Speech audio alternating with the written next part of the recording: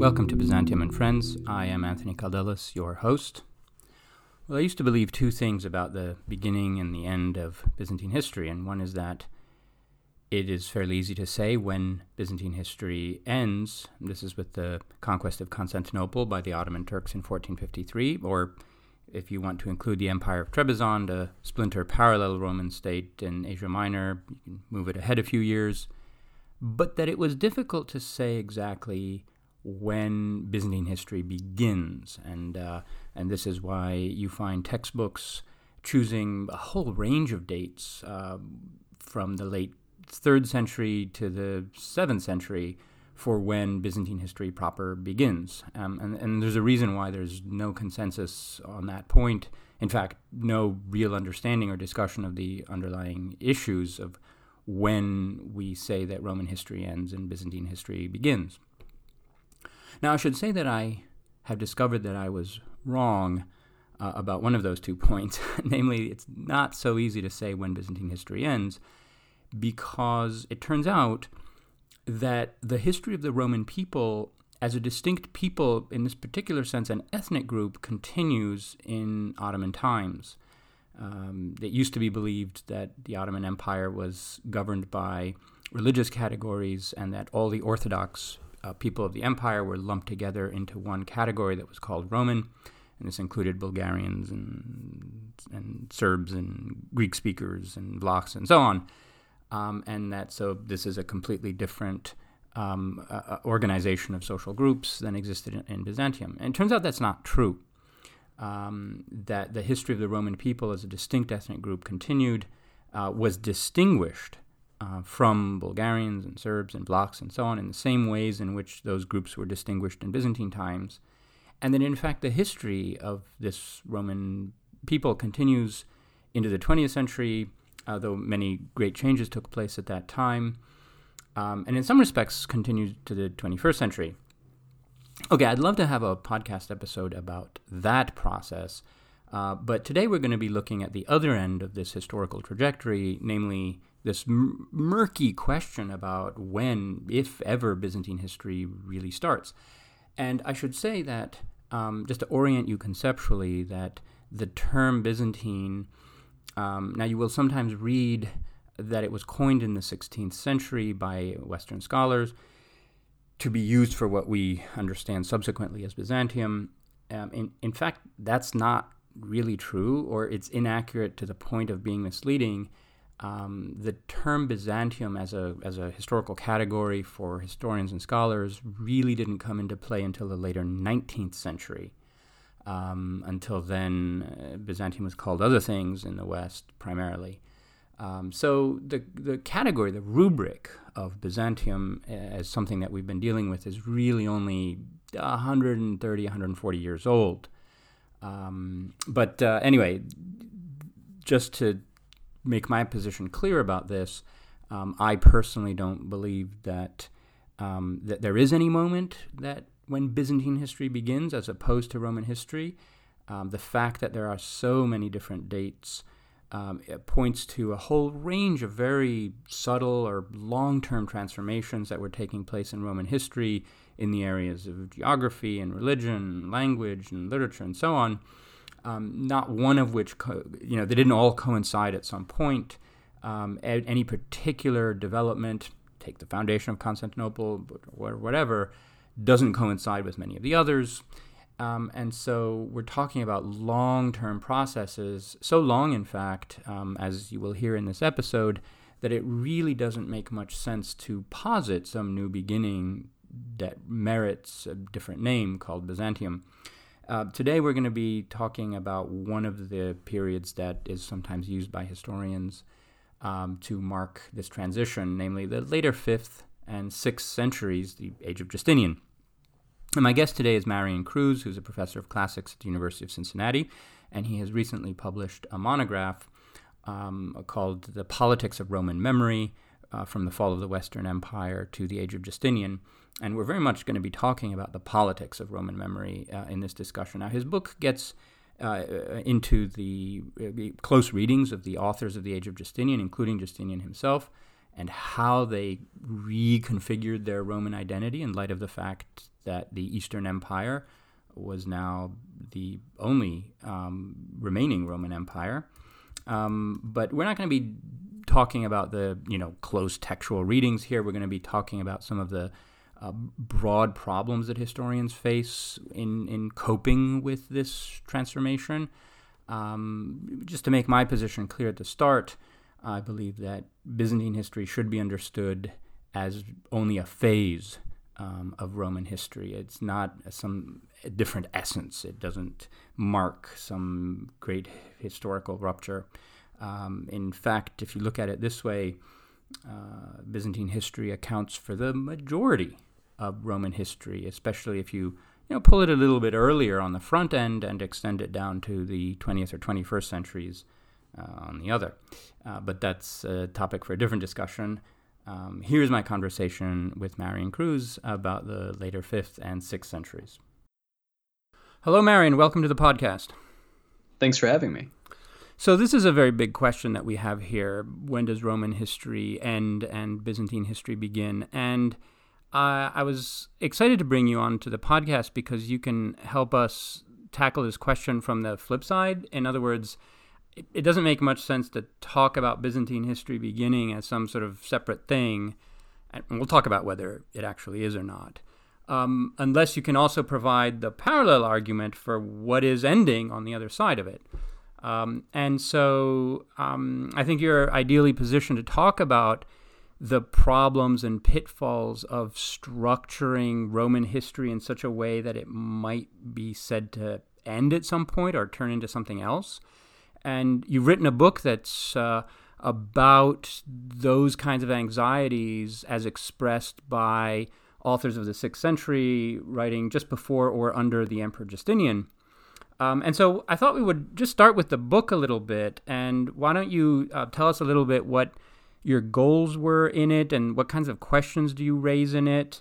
And then we'll talk about how, all those authors are saying things that might be relevant for the question of when does Rome begin and Byzantium? When does Rome end and Byzantium begin? Yeah, so I think the best way for me to describe the book is to walk through how it is that I arrived at the project of the book, sort of my own process in terms of discovering what was going on in the 6th century. So my point of entry was the novels of Justinian. So listeners may know that Justinian codifies all of Roman law, and he finishes this process in the 530s. But after that point, he continues to publish new laws, the so-called novels. So when I talk about Justinian's novels, he's not writing, right. supermarket paperbacks. He's writing new laws. And what's unique about these, really, and unique about them compared to every other emperor and every other part of the surviving legal tradition we have from the period before Justinian, is that they preserve intact rhetorical prefaces and rhetorical justifications that we know existed for earlier laws, but were stripped out in the process of editing. So we don't have them for really that many other laws, and certainly not as large and coherent a corpus as we have for Justinian, for whom we have over 140 of these. So in some of these rhetorical prefaces and the rhetorical elements in these novels, there are discussions of history. And I was interested because a lot of them were odd. So for instance, what does Justinian care? Why would his audience care about the origins of the Thracians or the Pisidians or any of these other groups? Why is he trying to, in some novels, articulate a history of the consulship or a normative history of the imperial office? Well, the imperial office has been around for more than 500 years. Justinian doesn't need to defend it. It's been a while since Augustus actually needed to defend the existence of this office. And that led me to ask the question of how this fit into larger discussions of history taking place during this period. And what I found was that not only are a lot of other authors talking about the same time periods and some of the same historical questions as Justinian, a lot of them are talking directly to Justinian. In particular, the sort of major voices of the reign of Justinian who begin publishing mostly in the 550s, they're responding explicitly to the historical formulations in the novels as a way of responding to the larger politics implied by those laws. So if you use a certain historical justification to promote a certain type of reform, one way of attacking that reform is by attacking the historical justification for it, especially if you're writing for an audience of people who are very familiar with this body of law. And so then the question was, well, why is anyone doing this? Is this typical for Romans? Is this something that, say, Severus was doing, or much earlier Roman emperors were doing? And some of those questions I can't answer, but I was able to put it into a broader context in the sort of aftermath of 476. There's a kind of crisis of Roman identity that really comes to the fore with the reign of the Emperor Anastasius, who comes to the throne in 491, and he's the second emperor before Justinian. So it goes Justinian, Justin the First, Anastasius, Justin the First, and Justinian. And when he comes to the throne, he actually comes to the throne amidst cries by the crowd of Constantinople that they need a real Roman, a true Roman to be emperor.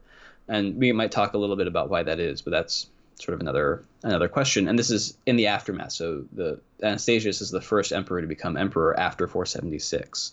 So I think that there are some anxieties about what it means to be Roman, especially a Greek Roman in this period. And what I was able to identify, I think, in some of the major authors leading up to the reign of Justinian is an attempt to construct a kind of Greek Roman identity and a very sort of quick transition from a reactionary or responsive insecurity about, can we be Roman without the Western Empire? Can we be Roman without the city of Rome?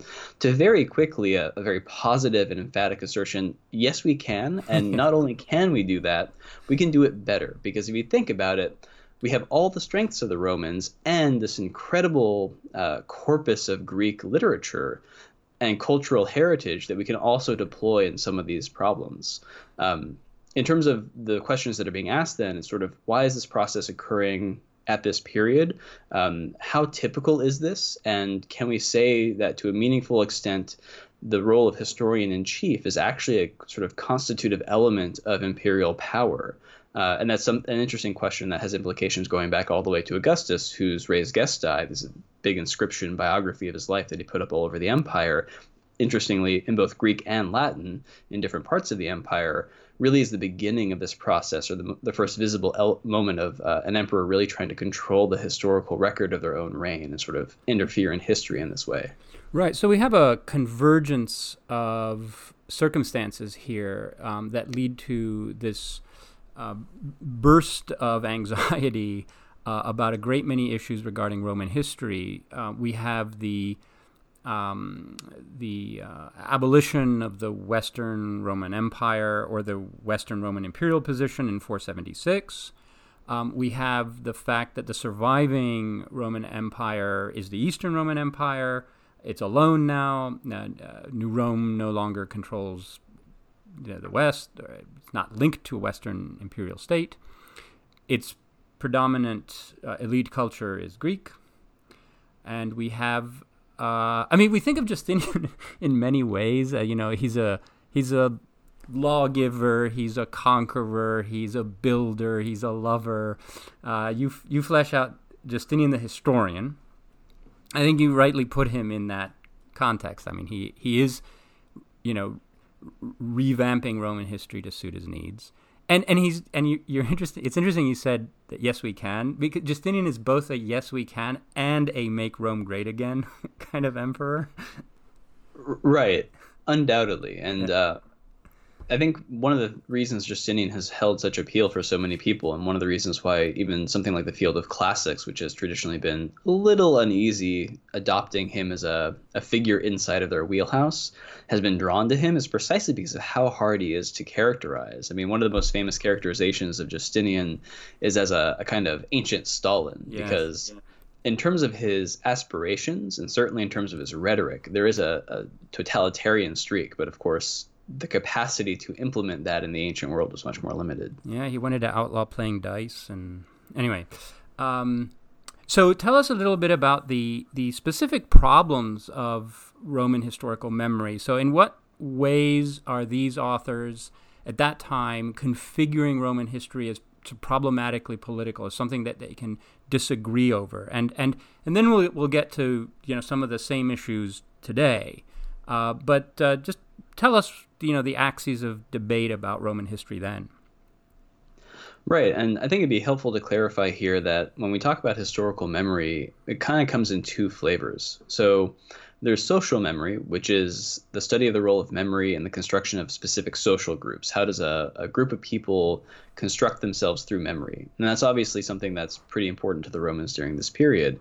And then there's cultural memory, which is a broader study of the role of collective memory in a society at large. And we sort of see both elements of memory operating during this period. So the authors who are responding to Justinian are, especially those who are writing in the 550s, kind of the nadir, the lowest point in his reign, when a lot of the major histories of his reign begin being published. They are functionally creating a type of social memory because they all belong to a relatively specific Constantinopolitan class. They are bureaucrats. They are people serving on the staffs or who have served on the staffs of major generals in offices like the Praetorian Prefecture, which is the sort of main economic office in the Roman state at this period of time. And a large part of what they're doing is kind of rejecting for their own social group, for their own social memory, the kind of narrative that Justinian is trying to create, at the same time as they're also trying to offer ways to reject more broadly, outside of their narrow groups, the types of historical narratives he's trying to construct. So there are a number of different ways in which historical memory comes into politics, and they're all pretty intuitive, I think, that you can imagine how they would work even, say, in modern America. None of this is particularly novel or out there. So there's this appeal to tradition, right? This is the way we've done things. And because this is the way we've done things, if we look back and see where we've been successful, that sort of validates a certain approach. So we should have a certain configuration of the consulship because look how good the consuls did at conquering the entire Mediterranean. Obviously, that's an argument that Justinian, who does not want consuls of the Republican model running around, he's going to be opposed to. It also allows for sort of the definition of normative modes. One of the very interesting things Justinian does in one of his novels is he actually creates a periodization of Roman history, which is sort of one of our topics here. And he says, well, the first one to look at is Aeneas, who's a king. Then we want to look at Romulus and Numa, so that's the beginning of the second period, also kings. And then let's just go ahead and skip all the way past the period of the consuls or the Republic and Caesar and Augustus. That's the beginning of the next period. And then, of course, implicitly, he's kind of at the end of that process or possibly the beginning of a new period. And you see how that excising of the entire Republican period creates a normative standard of imperial rule or monarchical rule that Justinian is very interested in supporting and validating through Roman history. Right. Yeah. He wants to see Roman history as a whole as being monarchical. He doesn't like the Republican interlude, and a lot of the writers of his time that's why they keep harping on the Republic. Yeah, and I mean, to be fair to Justinian, he ends up being right. If you add up the number of years in which Rome was a republic versus some sort of monarchy, even if we don't even bother with the kings, who are obviously a very sort of questionable historical group of individuals. If you go all the way to 1453, for instance, it's far more accurate to say that Rome is normatively a monarchy versus it being any kind of republic. Yeah, and that's a modern anxiety, too. We'll get to that.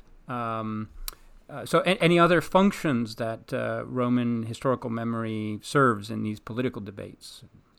Yeah, so we sort of alluded to this. One of the major roles that it fulfills is to provide alternative models. So history kind of, and the Republic especially, provides a sort of imaginative set of tools that allows authors to articulate other ways of doing things, other modes of organizing the Roman state, that they can then direct back against Justinian, who is a major reformer. He's changing a lot of things about how the Roman system operates.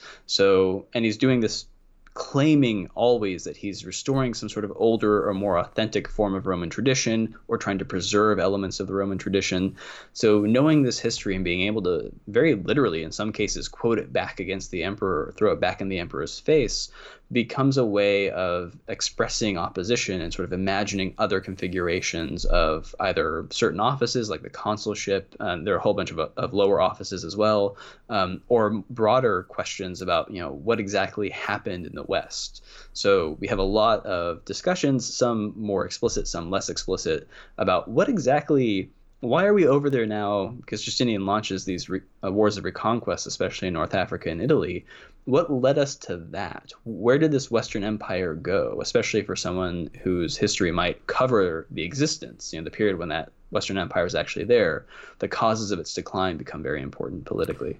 Right. So let's talk about some of those rupture points, because you've laid out the ideological framework within which these debates are taking place, and it seems it's pretty interesting. I mean, as is the case with classical culture today, it's both a source of sort of conservative validation and legitimacy. You cite a canonical author in order to justify your position, but also a reservoir of alternatives that can be called up in order to challenge a current power structure. One can use Athenian democracy today, for example, to question, indirect modern democracy, parliamentarian democracy. So Athenian democracy is far more radical. It seems to cut both ways. So let's look at some of the rupture points that they identify in the course of these debates, because that's also kind of what we're interested in. That is that, even modern historians, where do we draw the line and say, I will go this far and no further in my coverage of Roman history, and you guys, whoever you are, medievalists, Byzantinists, whatever, you take it over from there, right? So let's talk about the kinds of turning points or milestones that the writers in this period, and even more broadly in the Roman tradition generally, what do they use in order to mark ruptures? And we'll see whether any of them have anything to do with a sort of ostensible beginning of Byzantine history. So how do you want to take these in order? Shall we start with the one that we've mentioned already, which is the transition from the Republic to the Empire? Right. So this is a very traditional turning point, and I think it's one that has a lot of weight to it in the sense that there is a meaningful shift in how the ruling system is operating, and it's a shift that you can sort of tell is significant because of the social and economic and just general disruptions that are created in Roman society by the introduction of an emperor.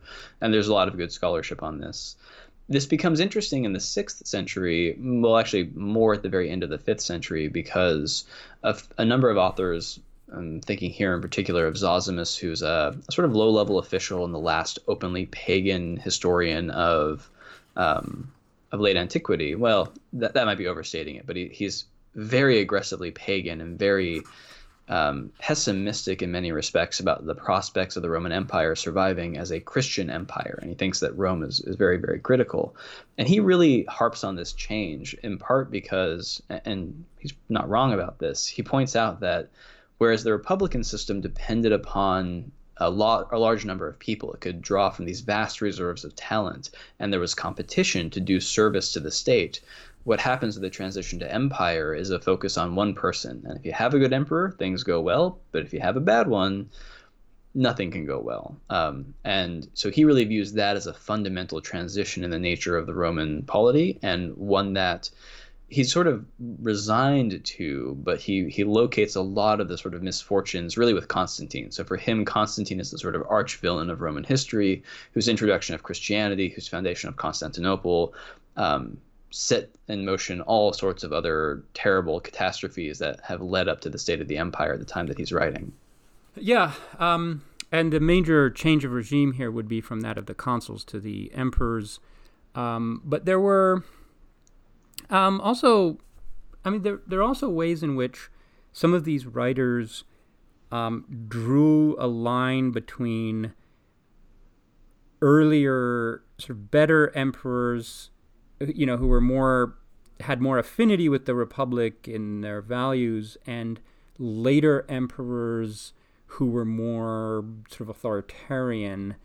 Right, and a lot of that had to do with manners and presentation. So there's one author in particular, it's a guy named John Leitus, who writes this kind of very odd work. It's a history of various offices in the Roman state, which he creates what are almost entirely fictional origins for.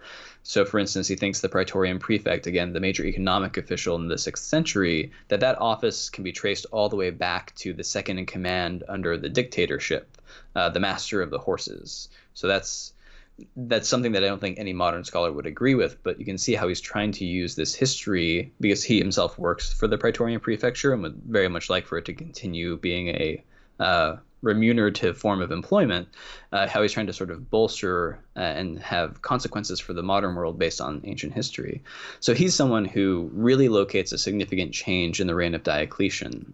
So this is the first emperor to really settle things down after the crisis of the 3rd century, when Rome fragments into a number of sort of smaller states for a period of time, about 50 years. And he's accused of, that is, Diocletian is accused of introducing a lot of Eastern ceremonial, the wearing of the diadem, proskynesis, the process of sort of bowing down and kissing the emperor's shoes. If anyone has ever seen the Ravenna mosaics, you'll notice that Justinian has very nice shoes with pearls and purple and everything like that. So those would be the shoes you'd be kissing. That entire sort of ceremonial scene, as opposed to the more austere, and that's coded very much in sort of Roman moral discourse as virtuous and masculine, the more austere presentation of the Roman senator, where yes, you have the purple stripe on your toga, but that's about it, right? You're dressing in a very sort of reserved way. You're not supposed to show a lot of wealth. And the emperor is meant to pretend to be the first amongst equals in this respect. Yeah, there's the Republican model of the emperor who is wearing a sort of senatorial toga, but it has more purple on it. Like that. So you walk into a room and you're like, who's the emperor? There's the one with, he's dressed more or less the same way, but he has more purple. But there's also the military model, which is the Roman emperor as fellow soldier.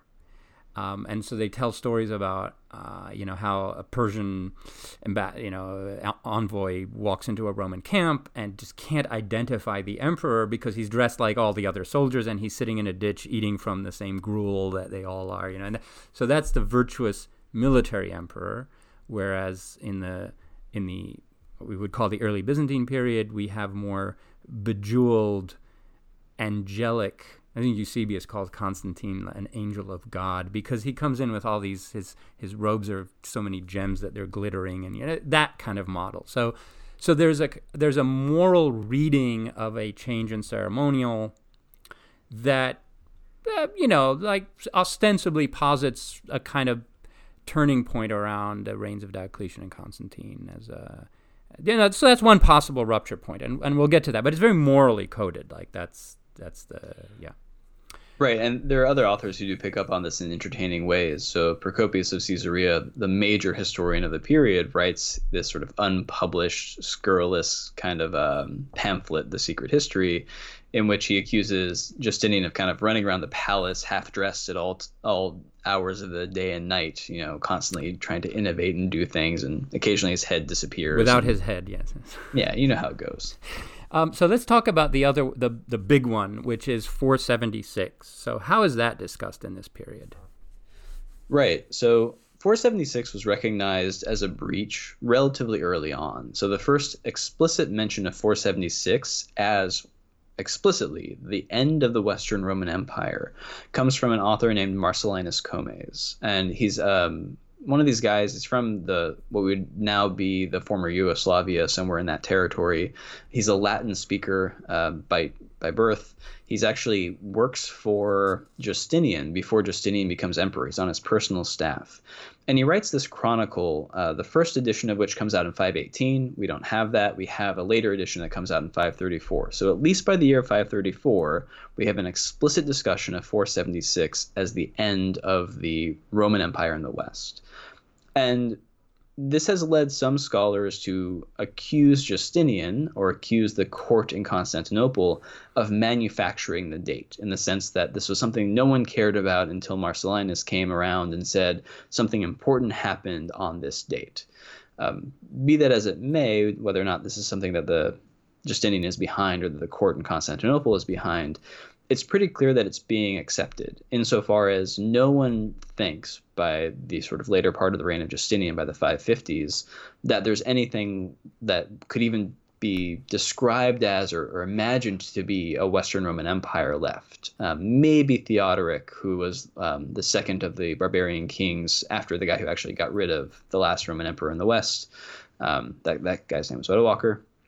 So maybe Theodoric was kind of, at least in spirit, a Roman emperor, but there's nothing there now. At the time of Justinian's reconquest, there's a broad consensus, even amongst people who oppose Justinian on almost everything else, that the Western Roman Empire is gone. And we see this sort of most explicitly in a guy named Jordanes, one of the major authors of the period, who in his history explicitly, almost directly quotes Marcellinus Comes and reproduces this date of 476. Yeah. I mean, so in 476, essentially what we have is one of these barbarian warlords / generals who's running what's left of the Roman army in Italy, basically deposing the last emperor, who was an 18-year-old named Romulus, retiring him to a villa and sending the imperial insignia to Constantinople, basically saying we don't need this. This is yours.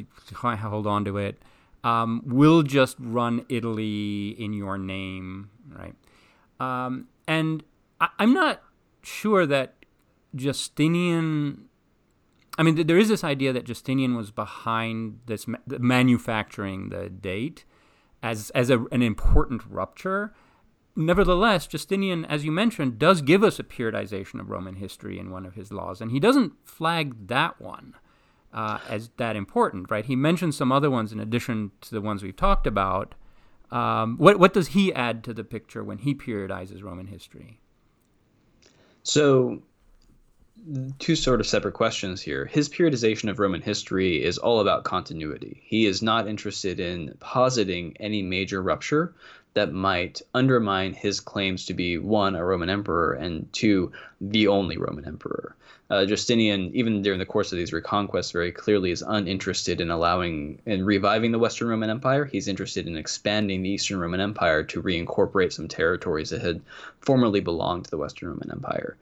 In terms of his historical contributions, they're a little vague. So where he does talk about this in the novels, he refers to this sort of abstract idea of sort of laziness, rathemia in Greek, negligence, something along those lines. And it's very much an approach to, and he says very explicitly, this is what caused the Western Empire to fail, right? Is that they were just kind of lazy. They weren't paying attention. They weren't working as hard as they needed to work.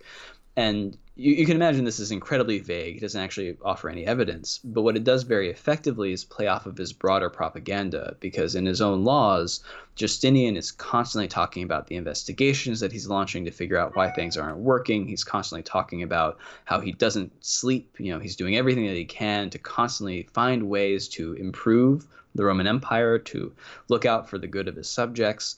And so the idea that the Western Empire failed because it wasn't working hard enough plays off of that very well. And I should also say that early in his reign, up through about 540, this propaganda campaign must have been widely successful, I would imagine, because the emperor is saying, look, the Western Empire failed because they weren't working hard. I'm working as hard as any emperor ever in the history of Rome. Right. And also look at all the things that we've accomplished in terms of reconquests and codifications of law and all that sort of thing. Yeah, calling himself the sleepless emperor and right. All of which is eventually turned against him by his critics. Yes. He didn't sleep because he wasn't human. But he does mention, however, the foundation of Constantinople. Doesn't he? And so do a couple of other authors. When they periodize Roman history, I think it's like Augustus is a turning point, the creation at the beginning of the monarchy, and then the foundation of Constantinople and the beginning of the emperors there. That's another. And in a Byzantine view, Constantine and Constantinople would also go along with the adoption of Christianity as a state religion, though many of the authors under Justinian aren't too thrilled. They don't talk about that so much. Some do. But so the foundation of Constantinople is another kind of turning point. It is. And we see this especially in Leidos, who is kind of, I think, poking fun at Justinian's periodization. So one of the things that Leidos, who has links to all these, this is John Leidos, who has links to all of these Neoplatonist circles. So if not himself personally a pagan, who knows, but certainly he hangs out with a pagan type crowd. And he points out at the beginning of his periodization of Roman history that, well, I guess we should start with Aeneas. Not that he really did anything that important, but people say he was a god, a descendant of Venus. So, yeah, okay, we'll go ahead and start with him. Sort of putting his finger in the fact that the most Christian emperor Justinian was explicitly linking himself with this figure that claimed divine pagan descent. And he does go on, and actually, oddly, his periodization does cite the foundation of Constantinople. But then the period after that only goes up through the reign of Anastasius. So he actually kind of kicks Justinian out of Roman history entirely based on the periodization at the beginning of his work on the offices. And that actually mirrors something that happens in Jordanes, who at the end of his history sort of makes a joke or an allusion to the fact that Justinian changed the way that dating was done. So previously, the consular years had remained a very standard form of dating. There were others, indiction cycles, which were tax cycles and that sort of thing. But you mostly dated, especially in sort of high society, the year based on who the consuls were. And Justinian says, let's not do that anymore. I'm more important than the consuls. We're going to date it by the regnal years of the emperor. And at the end of his history, Jordanes says, if you want to understand why the empire is in such crappy shape, you should just go back and rewind, literally revolvo, right? Roll back through the scroll with a list of the consuls on it, which of course creates a periodization of Roman history that excludes the latter part of Justinian's reign after he ceases to appoint consuls and eventually absorbs the title into his own titulature. Yeah, the consulship is another one of these criteria that's used. And so we've got the foundation of Constantinople. And, moral arguments could also be made about Justinian. If you think he's a tyrant, then the sequence of legitimate monarchs kind of ends with him and so forth. Okay, so we've identified a number of possible turning points in the sources, keeping in mind always that they are thoroughly embedded within contemporary but rhetorical, political, ideological debates. They are used for effective purpose within some sort of argument. We're not necessarily bound by them. And okay, we'll come back to these in a modern context and see whether they are appropriate for use by us. But first, I wanted to talk about one more issue that's come up, and that is language. Because in many of the periodizations that we use today, that is when historians, and I think always artificially, try to separate Roman from Byzantine history, and it's difficult to do so in political terms. Sometimes they will resort to language as, that's the smoking gun here. Byzantium was almost exclusively Greek in its elite culture and the language of government, and so that forms some sort of rupture. And we'll talk about whether that's a legitimate criterion to use, but it does come up in some of these authors in different ways. But the criterion of language as positing some sort of rupture in Roman history does come up. So where do you want to start with that one? Well, we should start with the person who I think is most invested in this, and this is John Leitus again. And he's invested in this for a very specific reason, and that is that he himself knows Latin. And knowing Latin is a job skill that he doesn't want to see made obsolete. Right. So one of the things Justinian does is, even though his codification of Roman law takes place in Latin, and at least to begin with, he's issuing some of his novels in Latin, he eventually stops issuing them directly in Latin and issues them in Greek and then translates them into Latin. So increasingly under him, and in particular his Praetorian prefect, a guy named John the Cappadocian, who's an entertaining character, fabulously corrupt and decadent in his lifestyle, if the sources are to be believed. So under their regime and administration, Latin really falls out of being the language of government, at least at the sort of official central level. And Greek more and more is sort of infiltrating what had been the preserve of the Latin language in Roman government, and specifically the laws. So Leitus is very disturbed by this. He, in the latter part of his career, actually holds one of these endowed chairs in Latin for the city of Constantinople. So he's someone with very direct financial interests in Latin being perpetuated as a language. So his frustration over this and his attention given to this. In fact, he goes out of his way to constantly, in his history of these offices, go through every etymology he can come up with, including many that are clearly just nonsense. So any etymology he can that can take him back to Latin, he will do to try and assert the validity or the usefulness of Latin as a language for understanding Romanness. But he is on the losing side of that battle in a lot of ways, insofar as, one, he didn't convince anyone, and two, the Praetorian Prefecture did not reform itself along the lines that he liked. In fact, it was sort of progressively demoted in ways that specifically cut out his role over the course of his career, and he's quite bitter about this. So it's worth pointing out that the most enthusiastic voice buying into this idea that linguistic change is significant and a sign of decline and a sign of fundamental change is someone with a direct financial interest in that linguistic change not taking place. Meanwhile, Constantinople during this period, as far as I can tell, is one of the most rich periods for bilingualism in the city that I'm aware of, in the sense that a lot of major authors who belong to similar social circles are writing and responding to each other across linguistic and also generic boundaries. So there isn't a Latin tradition in Constantinople. There is simply the Constantinopolitan tradition, and we see iterations of it in both Latin and in Greek. One specific example, this Marcellinus Comes guy that we mentioned before, who's associated with the regime of Justinian, right? He worked for Justinian before Justinian became emperor. He talks about the last of the Romans, and this is also this sort of trope. So who is the last of the Romans? And he thinks that it's a guy named Aetius. That's the exact same person that Procopius identifies, either him or a guy named Bonifacius.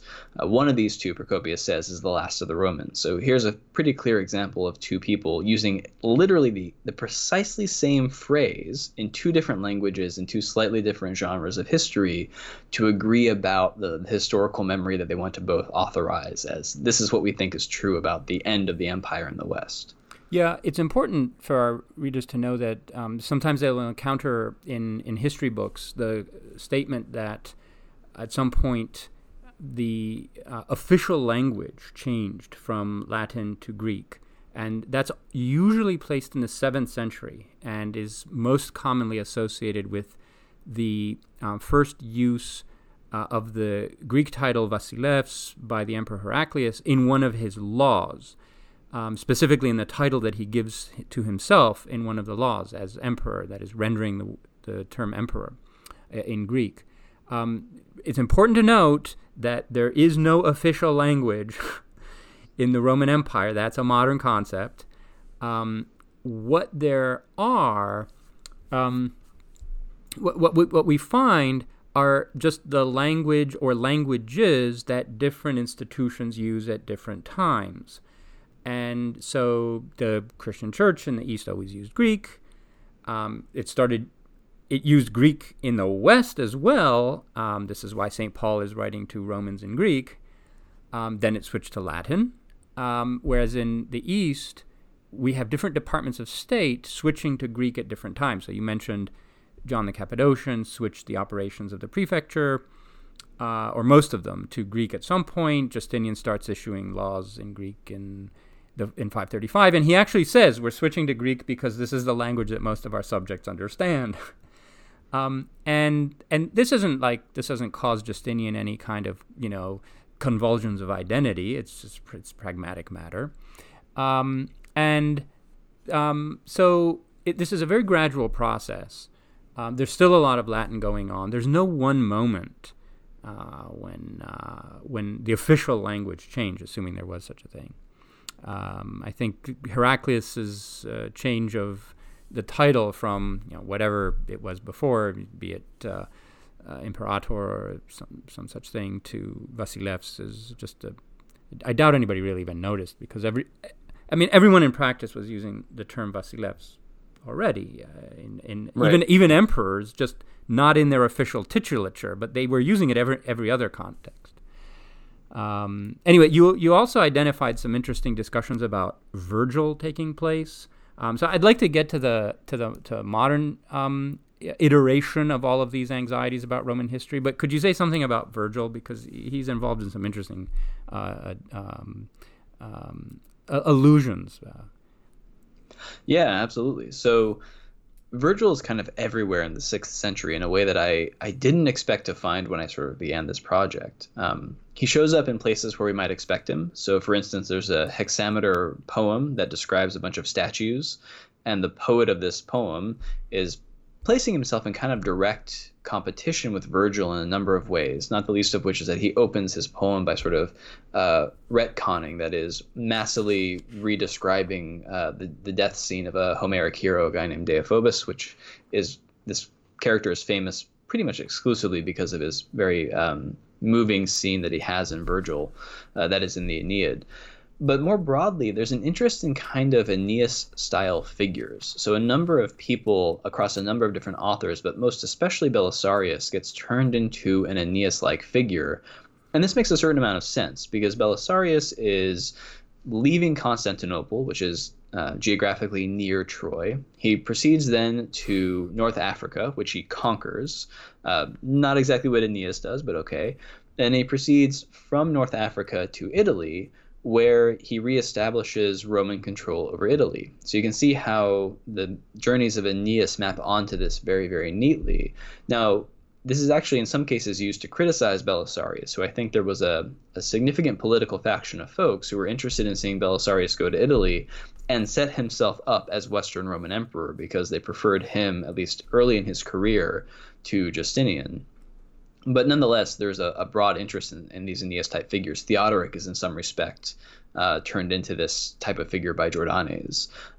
So, yeah, Virgil is all over the place, and we know for a fact that a large number of these poets who were writing during this period were from this school of poets that existed in Egypt, for whom Virgil was an important text. We know that they were bilingual and were being trained and coming out of this bilingual tradition. So this is a period of incredible bilinguality, is that a word, that's occurring in Constantinople and allowing and facilitating these sort of cross-linguistic intertexts and these cross-linguistic borrowings. Okay, let's turn now to the modern context. Let's flip all of this over and see it through a modern lens, because there are two sets of concerns here. One is historians who they're ancient Roman historians, and they need to identify some sort of point at which to end either their narratives or whatever aspect of the Roman tradition they're studying. And so they need some sort of convenient or inconvenient place to end. And on the other hand, there are Byzantinists who are struggling to find a place to begin. And neither of those groups has sort of settled on some sort of consensus about either of those points, and presumably they need to be the same point, otherwise it makes no sense to posit Byzantium as a thing.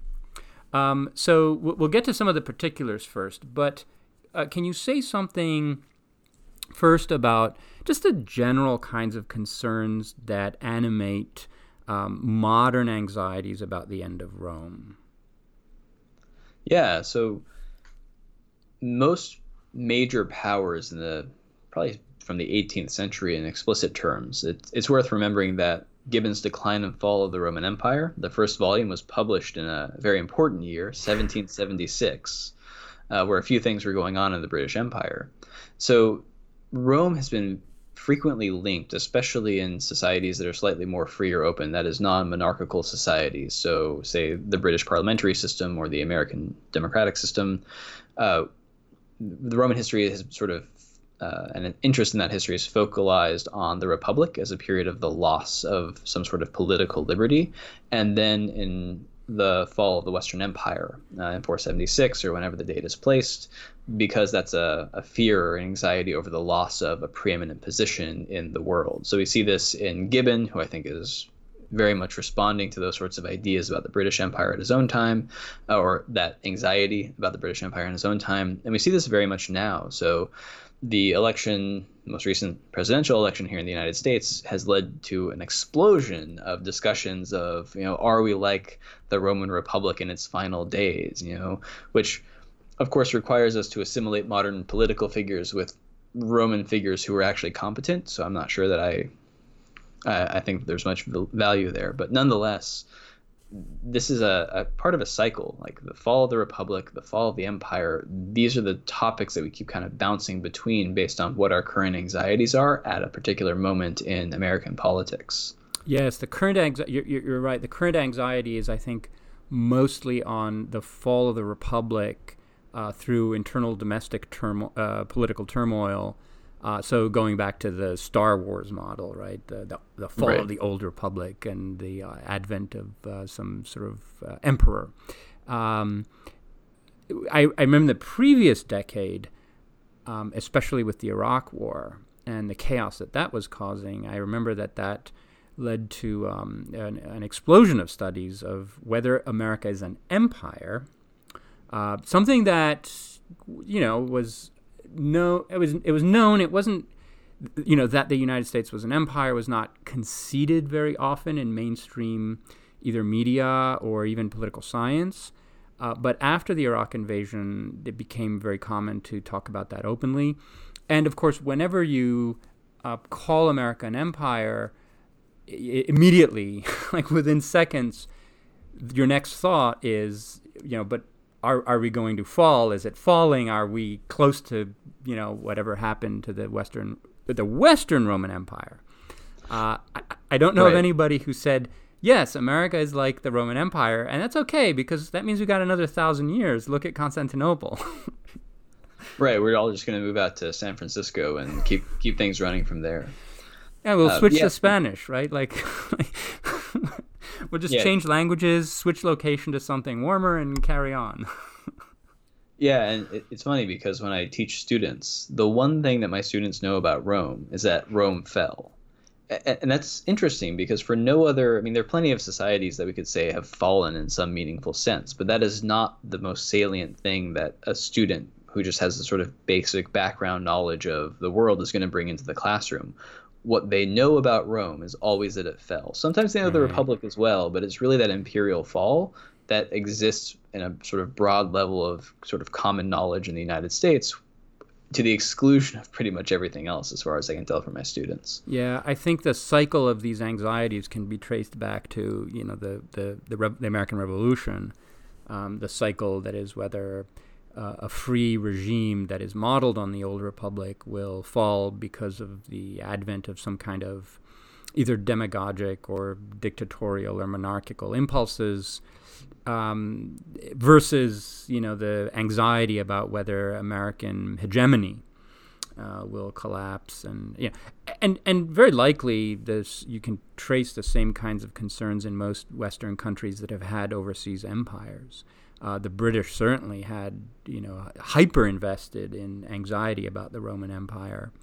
Anyway, okay, so I think that most of our listeners are pretty aware of that kind of ideological charge that the question of the end of Rome has. So let's shift it now to the East, which has, it's less represented in popular culture or in, the vernacular political debate, and look at, how this transition is managed. Now, I think, you and I are in agreement that they're probably that, strictly speaking, there isn't such a thing as Byzantium separate from the Roman tradition, that what we call Byzantium is just a period, a phase of Roman history, and that doesn't really merit a separate name. And if we give it that, well, we'll talk about the grounds on which we can assign it a separate name, but it is part of Roman history, as illustrated in part by how difficult it is to say when Roman history actually ends. So let's get into that. So just why don't you just list some of the turning points that you've come across as to when Roman history ends, and I'll throw in some more later. Yeah, so it's really wherever the author would like to stop writing about Roman history is where they will find an excuse for Roman history to end. So I've seen the Severins held up as an example of something different is happening here. They're Eastern types, and really after Commodus, some fundamental distinction has taken place. The 3rd century often gets thrown around. Again, that period where the Roman Empire is breaking down into a smaller number of states before being reassembled. The process of reassembly, the end of that process is sometimes identified. We talked about Diocletian before. He's the one who does this, and court ceremonials can come up. The foundation of Constantinople is sometimes brought out because once you have New Rome, well, clearly we're in a different phase. That is not just a New Rome in the sense that the emperor happens to be living there, but a New Rome that is meant to be an equal and permanent counterpart to Old Rome. There are oftentimes breaks posited in the reign of Justinian. That is, he is either the first Byzantine or the last Roman emperor, and increasingly, I think, when people are making that case, they like to hedge. So he's both. At some point, like halfway through his reign, he just decides he's a Byzantine now. I'm not sure exactly how to interpret that because it makes Justin II, his probably Latin-speaking nephew, who has a massive Latin poem written about his accession to the empire, written by this guy named Carippus, the first Byzantine emperor, that's an odd way to kick off Byzantium. It's a lot of Latin floating around. Heraclius, sometime around there in 641, oftentimes will get thrown around simply because with his death, or at the time of his death, Rome is beginning to take on its medieval shape in terms of territory, and the sort of dark century that happens after his death, right? So around 700 has also been thrown around simply because by the time we have good sources again, we have a clear idea of what things look like in Rome. It's so massively different that the assumption is that a discontinuity of that size has to indicate meaningful change in the politics or the society or the culture such that we're really dealing with something new.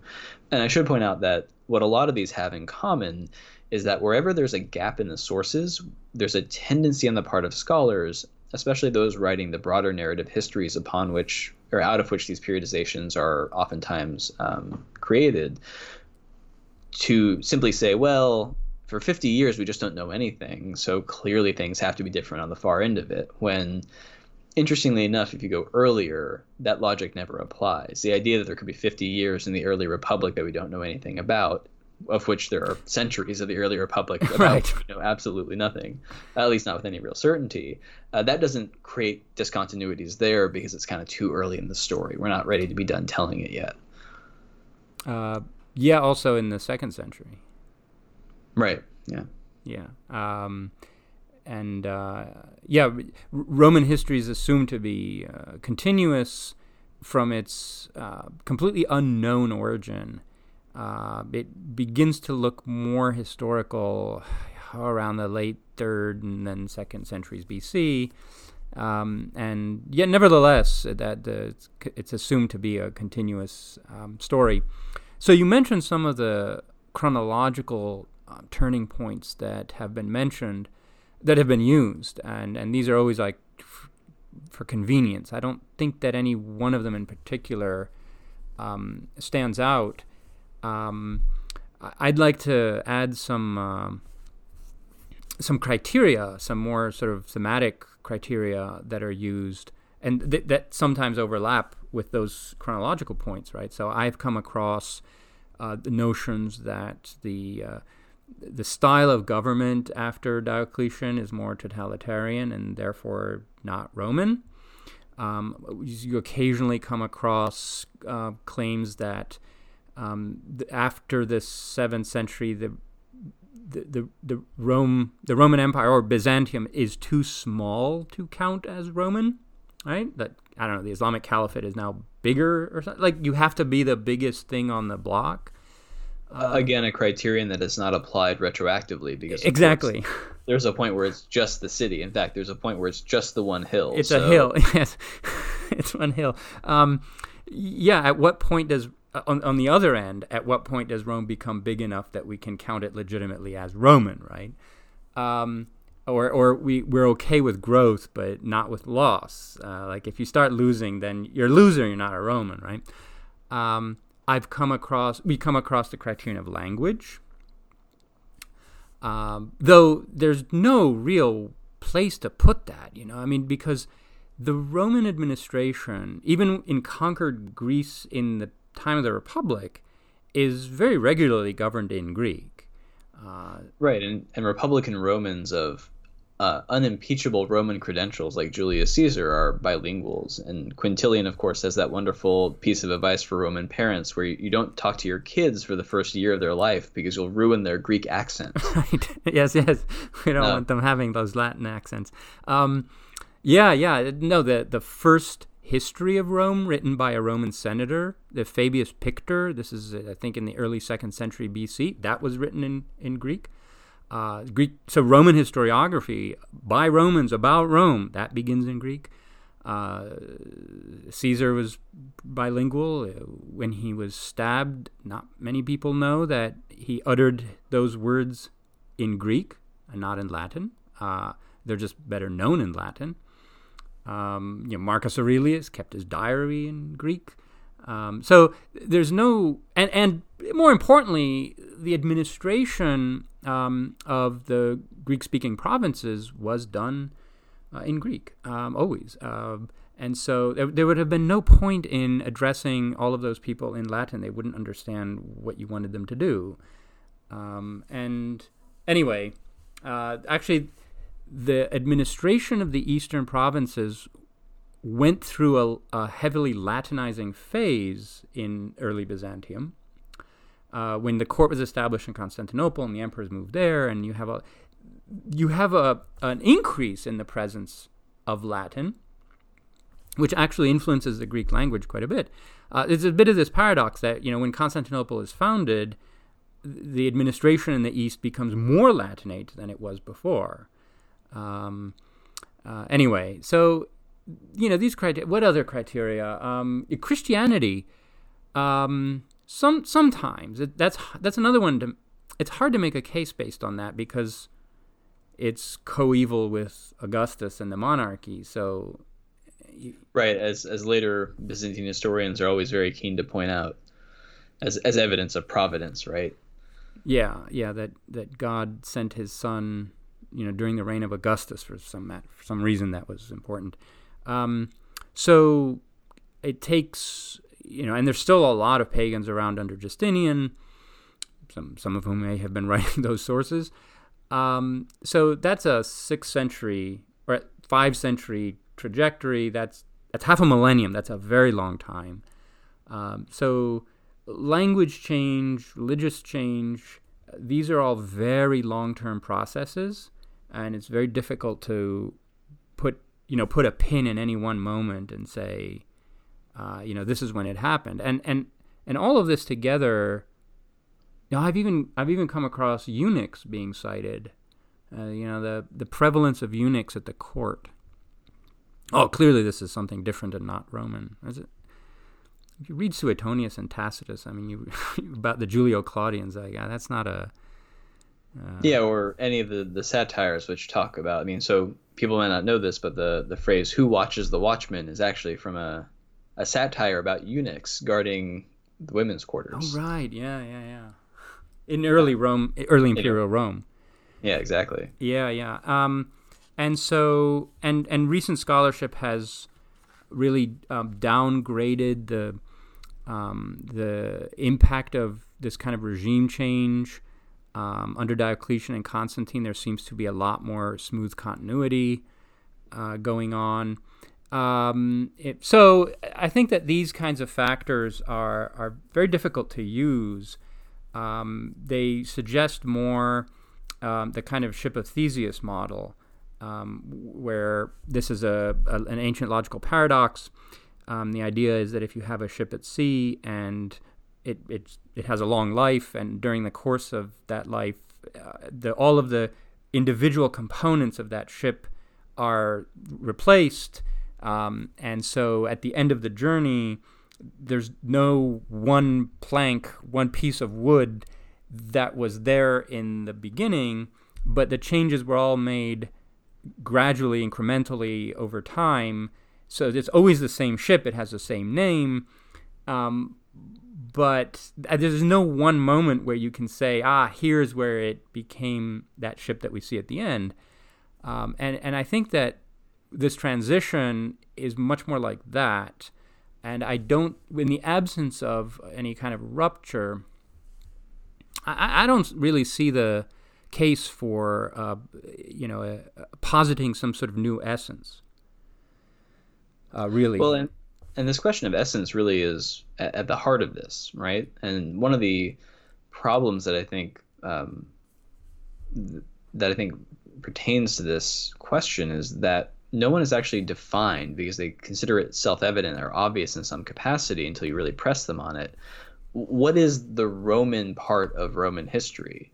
If you're going to say that this ends, even though there's a totally contiguous political entity that calls itself Roman and is stocked with people who believe themselves to be Roman, which is the only real criterion for being Roman,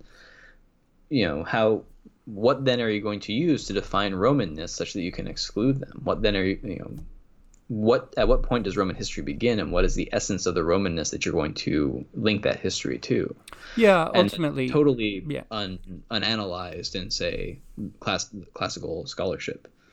No, because that becomes a problem in medieval history, and most classicists don't want to go there. And it's also, just as we were talking about in the beginning, it's enmeshed in ideologies that are difficult to excavate. Specifically, so one thing that we haven't touched on is, and this obviously deserves a separate discussion, is the idea that Roman is something fundamentally Western.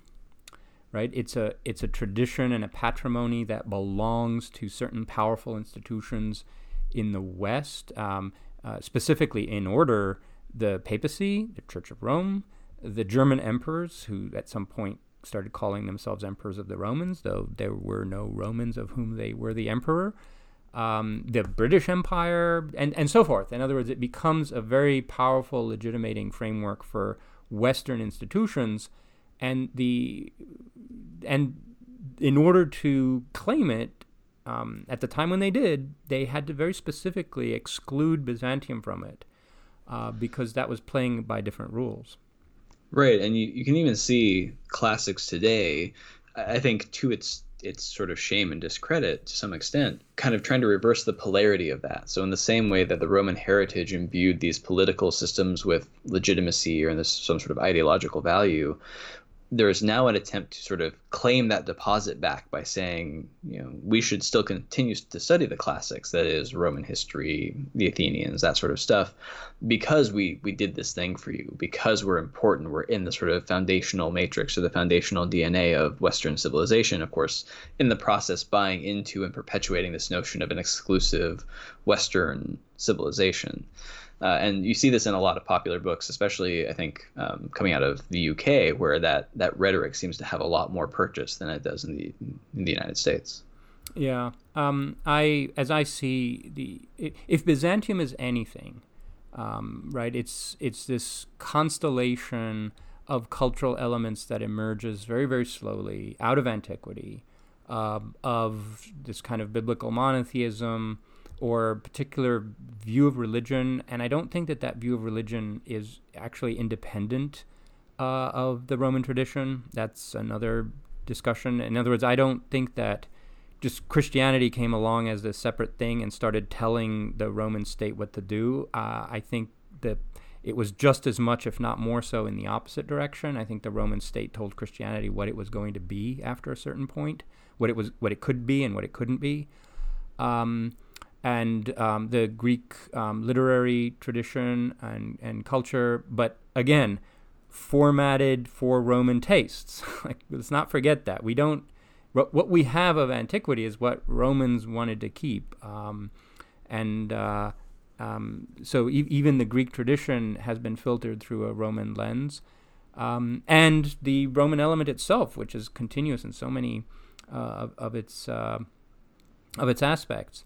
And so I see this as something gradually coalescing throughout antiquity, probably from, in a sense, Eusebius might have been right, after all, like around the time of Augustus, these things start to come together. And I'd be interested in experimenting with longer views of Byzantine history, so rather than push them later into the 7th century, where you completely lose a sense of the long period during which they're coming together, I'd rather pull it earlier, I don't know about Augustus, but figures such as Josephus. This is a Jewish historian who wrote in Greek about a number of things, but also the Jewish war where the Romans conquered Jerusalem. In many ways, he's a Proto-Byzantine figure and was read that way by later Byzantines. And we have him solely because they were interested in. Nobody else was interested in him. Or in the 2nd century AD, we have figures like the orator Aelius Aristides, who wrote these speeches in Greek praising Rome. And he had a very special relationship with the savior healing god of his, Asclepius, and he would see the god in his dreams, and in one of the dreams the god gives him his secret divine name, which is Theodoros, and he was a very popular orator in writer in Byzantium. He has been identified by my friend in Athens, Polymni Athanasiadi, as a kind of Proto-Byzantine, and I think that there's that's an interesting way to view it, and so I'd be interested in pulling Byzantine history earlier to the point where it can actually claim most of Roman history. Well, and it would be a fair response to the way that, say, classical scholarship has attempted to annex and then fortify elements of what had previously been Byzantine history. Like, we decided late antiquity was something we were interested in as a field, or willing to be interested in. So in many ways, we decided, okay, we'll go this far, but no further. So we just erected even ever more serious boundaries in terms of investing in this idea of Heraclius or something like that as being a definitive ending point. Yeah, late antiquity is it's a very interesting issue or field to examine within this kind of discussion. Maybe we should do that separately, but it's done a lot of great things. A lot of great scholarship has come out of it, but it also does kind of function as a wedge that's been driven between antiquity and, let's say, Middle Byzantium, cuts it off from its roots. I don't see a lot of scholarship moving, from late antiquity into later Byzantium. It seems to mostly kind of disregard it, and so I don't see it as functioning as a bridge, but more as a wall. But that's another big discussion, and so we should think about having that. At the end, I ask my guests to recommend 2 good books that they've read, not necessarily on this topic, but it's always good to have a good book recommendation. Yeah, so I'm going to recommend 2 books, neither of which is related to ancient history. The first of which is a book by Daniel Ellsberg, who your listeners might remember as the guy who leaked the Pentagon Papers, sort of the first of these government whistleblower types that are back in the news again. But it's called The Doomsday Machine, and very briefly, it's sort of part memoir and also part an account of nuclear policy from the end of World War II up through when he more or less left the government in the 1970s. This was actually, according to him, what he was most interested in talking about. The Pentagon Papers were a minor footnote. What he was really interested in getting out there was the information on this nuclear stuff. And so he had all these classified nuclear documents. They get lost, and he covers this in the book, and it's kind of, it's skullduggery. It's real life spy stuff with buried deposits that get lost and all this kind of stuff. But if we think about our current historical moment where there are 2 species-level threats to humanity, one being climate change, which is getting at least some attention, and the other being nuclear weapons, which are getting a lot less. This is a great account of how a bureaucratic system can deliberately blind itself to the logical consequences of its actions and the risks that it's running, to the point where people are just not thinking that what is not only possible but inevitable according to their own plans could actually happen. And it's also, I think, a great story of how someone can recognize when they're in one of those sorts of systems and extricate themselves from it. Right. How do you know when you're in one of these boxes, and how do you get out of it? So I really enjoyed that. It might not cover a lot of new ground, but if you're not super in depth on nuclear disarmament and that kind of stuff, I think it'll be some surprising revelations in there. And then the other one I'd recommend is Private Government by Elizabeth Anderson. And I think this is a book basically about how by a philosopher at the University of Michigan, talking about how we should reconceive of the workplace as a form of government. And like, why is it that we demand representation in this one part of our lives, but allow and give up so much freedom to managers and to bosses, including in America in particular, healthcare, right? The ability to stay alive in some cases. So why are we doing that, and why do we not conceive of this as being functionally a form of government? And I like this in part because we're constantly being told, I'm sure you get this as much as I do, that we need to be training our students for the job market, right? And we need to be training them to be good employees. And I think this is a great way to sort of take that mandate from the deans and really turn it on its head and start getting them to think about, well, what kind of, if we go back to Plato, how would Plato characterize the government, right? Or how would Aristotle characterize the government you will be working under as an employee for various different kinds of corporations? As an employee, exactly. Yeah, I've heard some interviews of her, and she's reviving a sort of fundamental question. What I would know as the Marxist tradition, but a lot of Americans, and I think the same is true. Not to the same degree, but also in Europe, they don't seem to realize that the fundamental rights that we have secured by law, or in the U.S. in case of Constitution, they don't always apply to employer-employee relations. They're strictly about what the government can or cannot do, and yet how much of our lives is spent in citizen government interactions versus employee-employer interactions. Right. A lot more, right? A lot more of our lives in some respects. And yet we don't think of the fact, so what kind of political regime are we living in those kinds of relationships? And from a kind of reflective point of view, it also, I think, sharpens some of the crises of our field, right? So the rise of adjunct labor, or the increased use of graduate students. Right. We start reconceiving of departments as being little governments.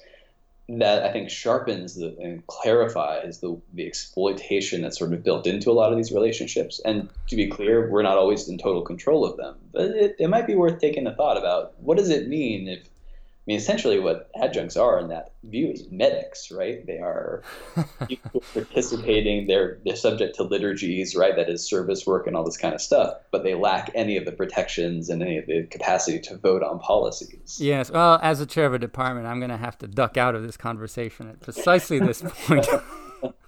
So that's a good spot to end then? Good spot to end. Thank you, Marian. It's been a pleasure. We should do it again.